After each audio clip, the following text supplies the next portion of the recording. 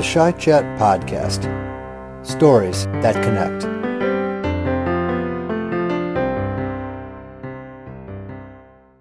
Hello everyone, and welcome back to the Shy Chat Podcast. I'm your host, Peter Raimholt, and I'm glad you've tuned in to learn about a remarkable woman. I, along with Toni Grady, a senior tax processor, recorded this episode a few weeks ago. So while we don't address the current events, her story is one example of how our people contribute to supporting those with fewer opportunities. Toni's story warms the heart and affirms that while there is despair and unrest in the world, there are also good people doing great things that live up to the values we hold so dear. While most people just drive through Lower Wacker without a passing thought to the men and women who call that area home, Toni took action and assembled a group over 4 years ago to provide food, clothing, toiletries, and blankets to the most vulnerable. She also shares her own story about being homeless, which is the impetus to serving those in need today.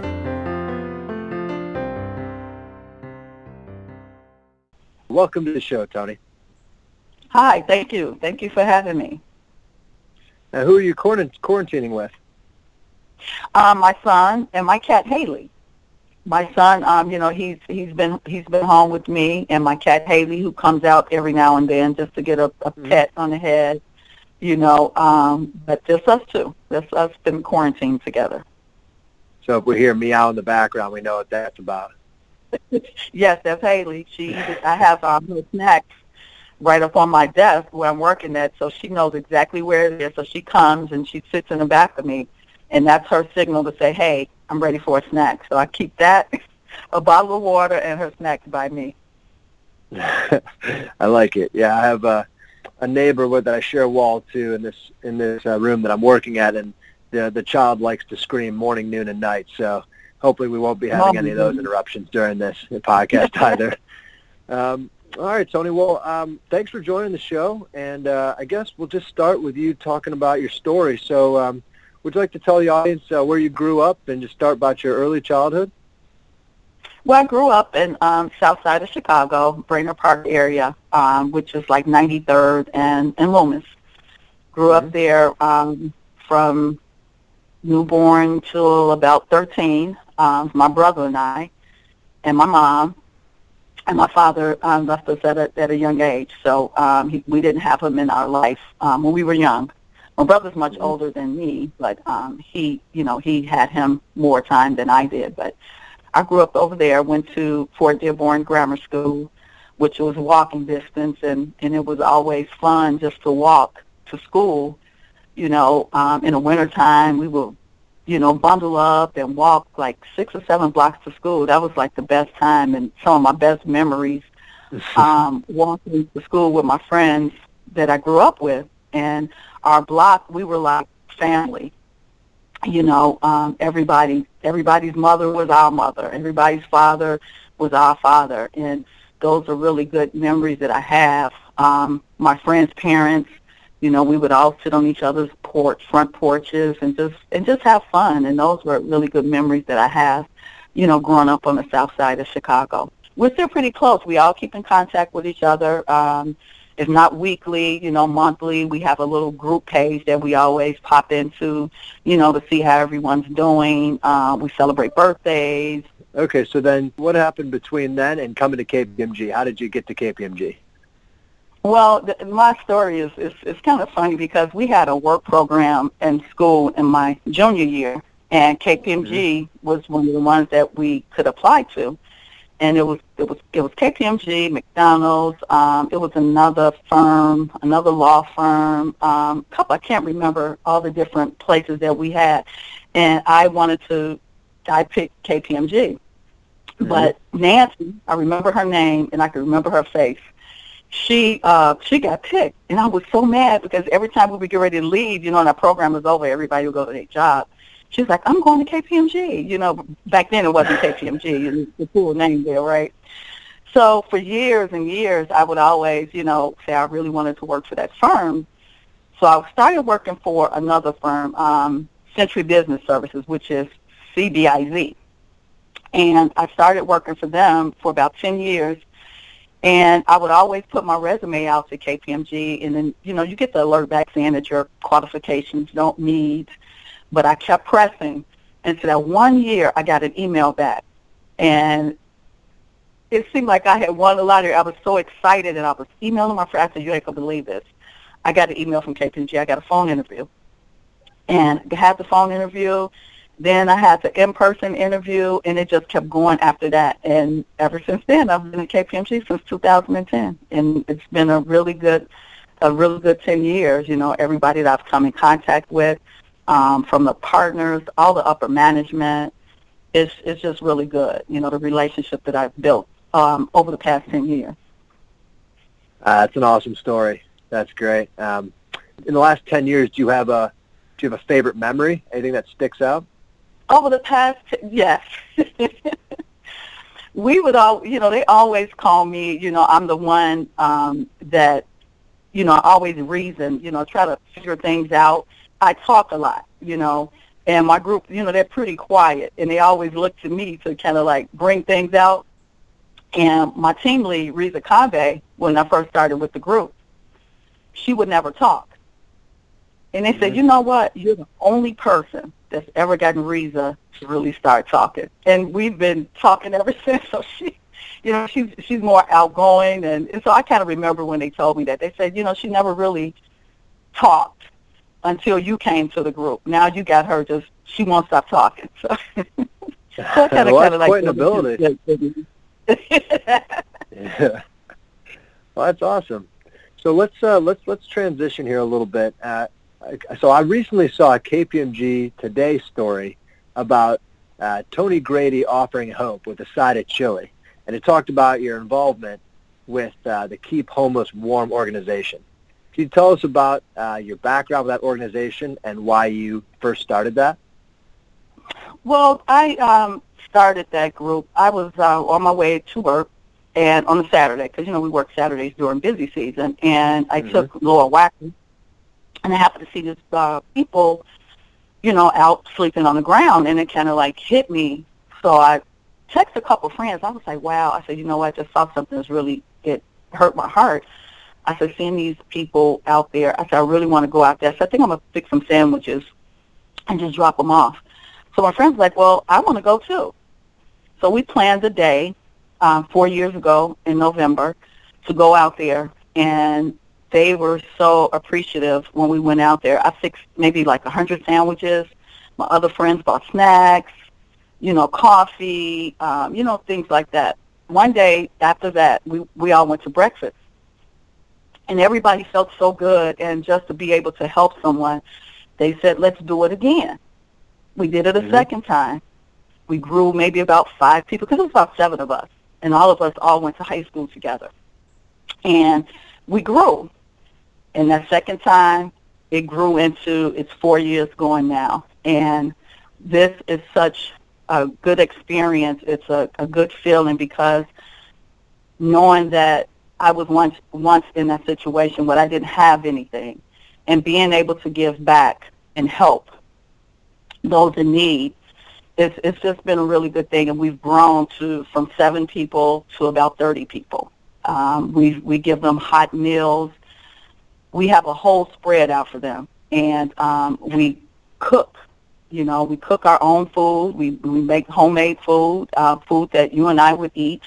Sometimes they're so used to getting just the ends of things. They're so happy when they get something fresh and homemade, and not nothing just thrown to them. So it's really good, and it touches my heart to be able to reach out and help those. We even, we give them clothing. Sometimes we have brand new clothing for them. Things like that. So it's really been very good, and blessed to be able to help someone with so many resources and the people that we have to help. Oh my gosh, yeah, that's absolutely incredible. Well, Toni, if you don't mind, let's take a step back, and I want to go to the one comment you made of being in that situation yourself. So when were you in that situation? I was a sophomore in high school. So a lot of times I didn't know, I just would go to school, come back, my mother would work so hard. I knew my mother was working, but I didn't notice that we were struggling. the way we were struggling. I came home one day, just in high school, had a good day, came home, and all my things were out on the ground on the streets. Everything, furniture, my clothes, all my personal items, everything was just out on the streets. And I just stood there, and I can look back at it like it was yesterday because I still remember it just like it was yesterday. And I just stood there. And my neighbors, which we're a very close-knit group, they came and helped me.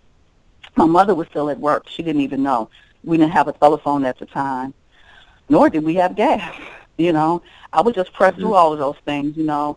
No one ever knew what was going on the inside of our house because it was so embarrassing to talk about it. You know, you're new in high school. You're trying to get to know people, let them know who you are. You know, you're trying to find yourself. And we covered up all of those things. And I remember Sheila Love, the Love family. They came over and gathered all my items, put them in garbage bags, and took them to their house. We had nowhere to go. My brother was in school at the time. He had a track scholarship. He was in school. He eventually came back home. My mother came home. They had a truck to get all our things and put it in storage. We didn't have any place to go. The Love family offered me to stay over there. My mother didn't even have a place to go. We were all scrambling, didn't know where we were going to go. My grandmother lived in a senior home over on in Southside Chicago on King Drive, which you are not allowed to have anybody to live with you. You know, it's just your place. So she kind of broke the rules, and my mother stayed there and slept on the couch. So my mother and I were separated for a year. You know, some days I would see my mom. She would come over and drop something off to eat or to offer money, you know, to the Love family. They never, you know, I know that they refused her to give her money because they know what she was trying to do. So they didn't even take her money. A year later, my mother found us an apartment. We were back together. And that whole year, I was just so confused. I was confused. I was embarrassed, you know, because everybody on our block seemed like they had it all. And deep down inside, I was hurting because I didn't have anything. But I did have my mother. And that was most important. My dad left us when I was young.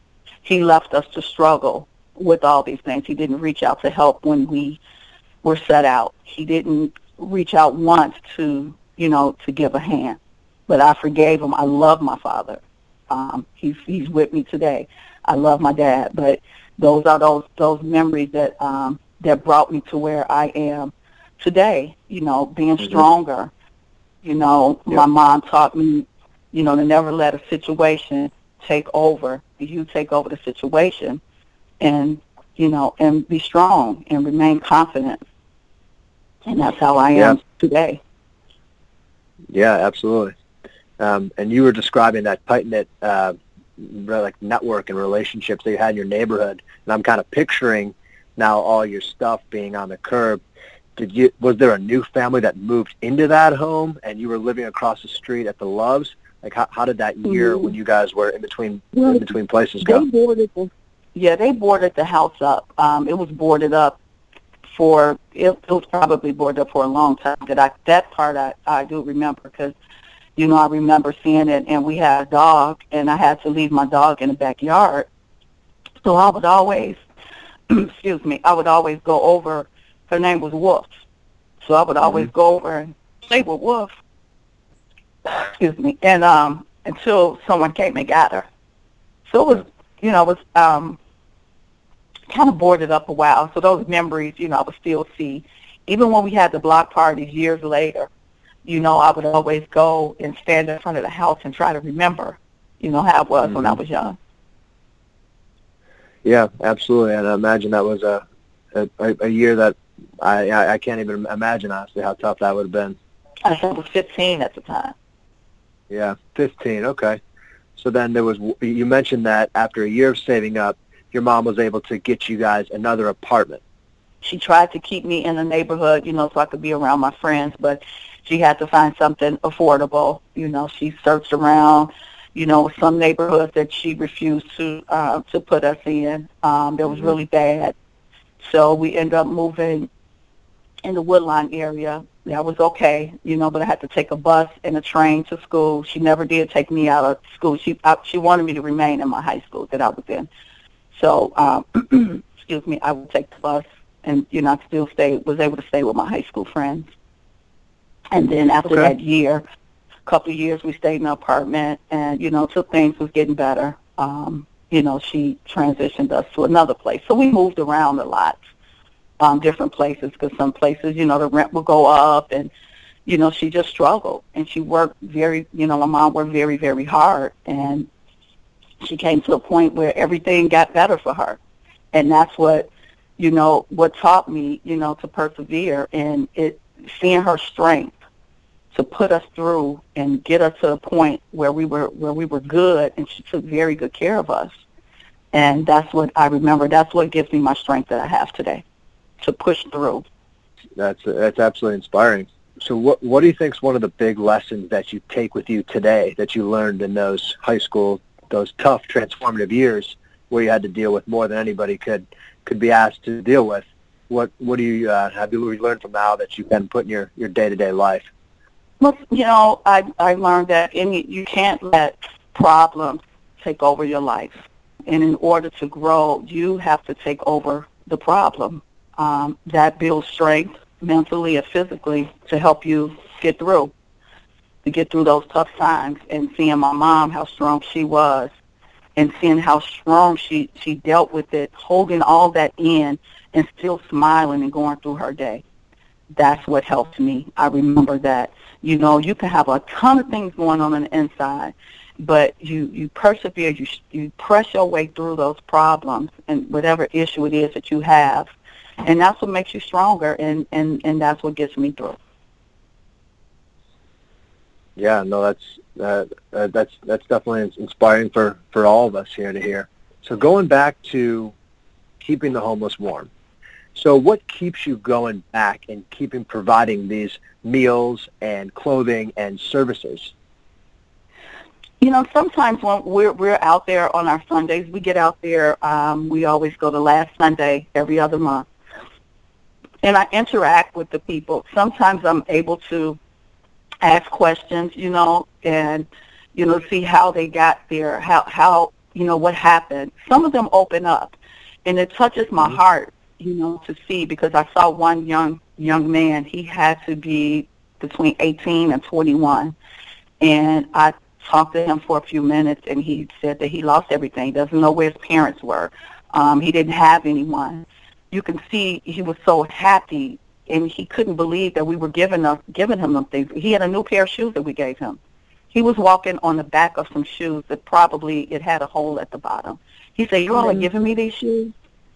And being able to do that and interact with them, I can sit there and talk to some of them have a happy spirit. Some of them are kind of mean. You kind of step back a little bit, but you're still able to provide. You just give it to them and let them keep going. Some, they don't want to talk, but having, being able to provide and give them, it just warms my heart, and to be able to help them, because they don't know where their next meal is coming from, but we're able to provide a good meal. They can eat it right there. We're able to give them items that they can snack on throughout the day. They're happy for Dunkin' Donuts coffee. That's like the best thing ever when we give them Dunkin' Donuts coffee. They say, "Can I have a second cup?" We can give them a second cup because, our group is so large, we can get 3 or 4 boxes. That coffee is kind of expensive by the box, Oh, yeah. So we're able to provide that, and it's really a good experience. I can't tell you, how it is deep down inside that it touches me that I'm able to help them. And I love to cook, so I get in here the night before and I cook a whole bunch of stuff. I make some chicken, I'll make a big pot of chili. My friends, they make salads. We have all kind of sides. And my brother, he brings his grill out. Rain, sleet, or snow, he's out there with the grill. And once they see that smoke from the grill, they line up. Italian sausages, we give them burgers, we put chicken on the grill. We give them really good food. And my brother has another friend that comes out with him. And so we have 2 grills fired up, plus other items too. So we have it's probably about a good 6, those long tables We have about 6 of those tables, and it's full from front to end. Oh my gosh! And how many years have you been doing this, Toni? It'll be 4 years this year. Yes, it'll be 4 years.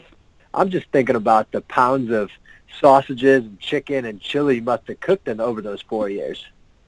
Can you imagine all that food? And because I'm not the only one that makes chili. I can make 2 huge pots of chili, and then another one of my friends, she'll make a pot of chili. So we have about a good 5 pots of chili out there. You know, we'll gather 2 weeks before and throw the menus out.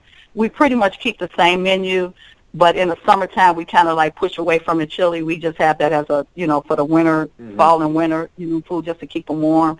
You know, we have summer items that we'll have out, but we always have the grill. You know, it was so cold one time. We had one of the guys.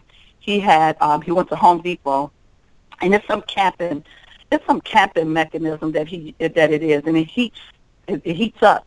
He had it on our feet. He put it on our hand. They built the fire. Somebody brought a fire pit.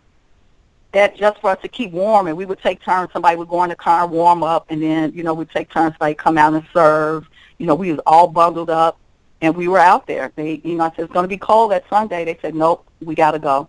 We have a need. Those people need us. We cannot go, not show up, because they're expecting us. They look for us, you know. So when we come, they say, oh, you all did it again. Thank you. So. And how do you, like, who pays for this? Do you guys have donations, or how do you guys support doing this on such a regular basis? Well, we come out of our own pockets, the group that we have. Sometimes we'll reach out to our friends. We'll let them know, like, hey, we're doing this. We'll do a big Facebook blast, you know, to keeping the homeless warm. We will be out November 12th. If you all have anything you all would donate, please let us know. You know, we'll say if you have any scarves, you know, gently used items, we can pick them up. You know, we do a big drive every year, 2 weeks before Thanksgiving. We do a hat, scarf, and glove drive. And right now, I still have 3 boxes of hat, scarves, and gloves in my garage that we didn't have. You know, we kept giving them out every time, you know, we would go. You know, we were able to give them 3 and 4 pairs of socks. So my garage is stocked. For this coming winter, it's a start. Wow. I've reached out to, you know, some colleagues at KPMG, some of the partners, Deborah Panzarella, her husband. She comes out a lot. Amy Mahan come out, you know. My team, Rita Cave, she and her husband came out. And they were really had a good feeling when they did come out. It made them feel good to be able to give back, and they kept coming back. Like Deborah Panzarella say, I left something on your desk, and I come in, you know, it's all kind of toiletry items, you know, which if she can't make it, you know, she'd say, well, I still have some items. You know, her mom gave a lot of stuff, and, you know, she can't make it. Marin Abarker, I still have a ton. I think she gave me, it's probably about 100 pairs of socks that she just gave me recently. But then when all this stuff happened, you know, I had to kind of storm. So they're in my garage. So KPMG, they reach out to me and help me. I love it. And so what if someone who's listening to this podcast also wants to get involved? What's the best way to do that? Well, they can always shoot me an email. Hopefully we'll be back. I'm really hoping soon that we can all go back out as a group. So, Toni, you kind of started Help Keep the Homeless Warm, and you're really growing it. What's next for Keep the Homeless Warm? We were going to meet, and actually I was going to cook a big dinner for some of them, you know, for the group. And we were going to meet because we want to do something else. We want to grow it. We want to be able to be of service outside of that, you know, as far as helping in the community.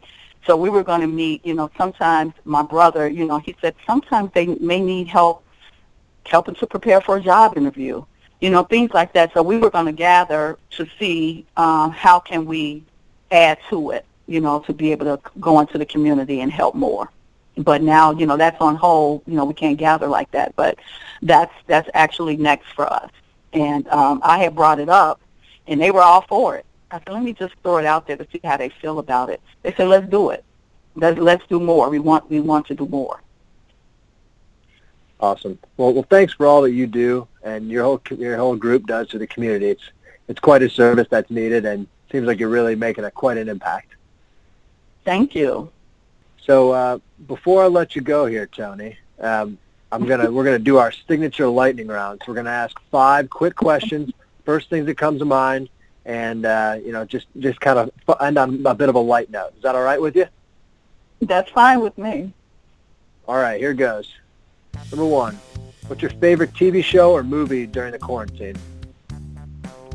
Ooh, my favorite TV show during the quarantine has been, I've been watching Ozark. Ozark's on my list. My wife hasn't watched season 1 or 2, so I'm not sure if I'm ready to rewatch them or just maybe show the recap and move on to 3. Oh, wait till you get to 3. It's exciting. It's exciting.